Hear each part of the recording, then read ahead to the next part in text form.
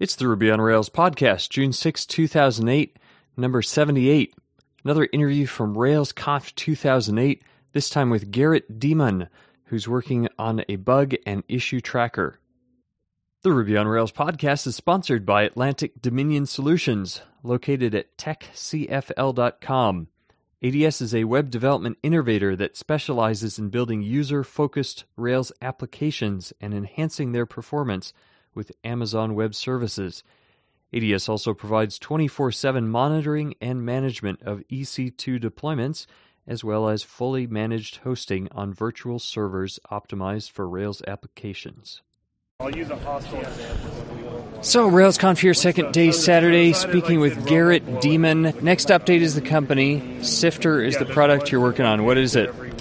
Sifter is basically, the idea is to create a bug tracker, issue tracker for teams and people who are intimidated and overwhelmed by the existing solutions. So kind of, I would almost call it a starter bug tracker, but I think that the simplicity is going to appeal to a wide audience, and people will find that despite its simplicity, that it's actually more empowering by removing features and just focusing on the process and the workflow and the people aspects. And given that my background is more predominantly design related, the human factors and user experience issues are a lot higher on my radar than most bug trackers traditionally have.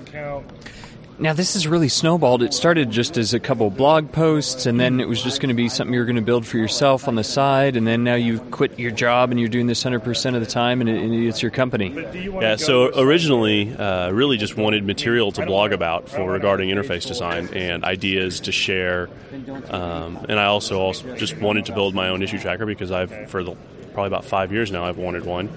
And so I started out blogging about it and sharing ideas and talking about it. And the more I shared, the more people told me that they were really interested, and the more I just kind of snowballed, like you said. And before I knew it, I had people telling me, wow, this is incredible. You should turn this into a business instead of going open source with it. And, the more I thought about it, as an open source project, it never really made it past the Photoshop PSDs.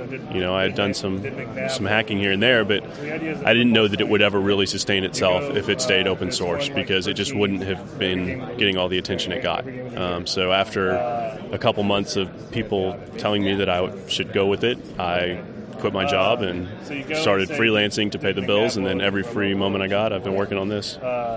So you're still paying for this yourself, or did you get any funding? It's essentially, I'm self-funded since I'm not drawing a salary, but I do have an investor that's put up a good portion of the money to pay for the hosting and the logistics and the legal and the insurance and all the different things that nobody wants to deal with, but you have to. Now, you've shown some short screencasts and still some occasional blog posts about the features as they're coming through, and I was impressed by just the use of color. For example, if you link to another ticket, that link will be in a color signifying whether the ticket is open, closed, or whatever. It seems like kind of an obvious thing now that you've done it, but I haven't really seen that anywhere. It seems brilliant. Well, I don't know about brilliant. To me, it's just kind of, I use the system and, you think, what would you want it to do? And it started out by, initially, I wanted people to be able to relate issues, but I didn't want to create some complex system of relating them. So my kind of personal constraint was, I want to create a way to link issues without having to create additional database tables. How could I do that? And it was simply, just use some kind of text formatting and just parse it and voila. And so I started linking to issues. And then somebody had mentioned, you ought to do something so that you can tell the issues are closed. So initially what I did is I use strike through, just so that, but the problem there was, and apparently Track's done that for a long time. I haven't really used Track, I've just kind of looked at it. So I did the strike through and I looked at it and I go, I can't read the issue number anymore. And so I go, what else can I do? And I was like, I could change the color. And I was like, if I can change the color for closed issues, I can change the color for all the issues. And then also as a quick hack, just short term until I get into the JavaScript, I use the title attribute on the link tag for the name of the issue. And eventually, and it's delayed, so there's a couple seconds delay. You've got to hover, but it's there. And it took me 2 seconds to do. And eventually, that'll probably get enhanced to be a JavaScript and show a little quick summary of the entire issue, similar to the issue listing page or anything else. You can see much more. But this is the first step to get it out the door. And everybody else will let me know if the crowd will yell and scream if they want it to be enhanced or changed. So, 2 short questions. Why did you use Rails to build this? I probably about 3 or 4 years ago was using .NET, C#, and it got the job done. But I hated doing it. There's just too much plumbing. About that time, Rails started picking up steam, and I was getting interested in it. And at the same time, too, I was just dead sick of Windows and really planning on switching to Mac. And I switched to Mac. Back then, maybe Mono still is interesting, but kind of looked at Mono and decided, I don't want to even mess with any of that. Just ended up deciding, well, if I'm going to switch platforms, for everything, and Rails is going well. I looked into it. My degree is computer science, so I've been in programming, familiar with object-oriented programming and all of that, and just fell in love with Ruby and, by extension, Rails, and kind of went down that path. Funny, you're involved in the web standards community, and I get the impression that Rails is kind of underrepresented, or at least looked down upon for the fact that there's so much inline JavaScript instead of being built around unobtrusive JavaScripting, and there's not as much of a value, at least coming out of the core of web standards.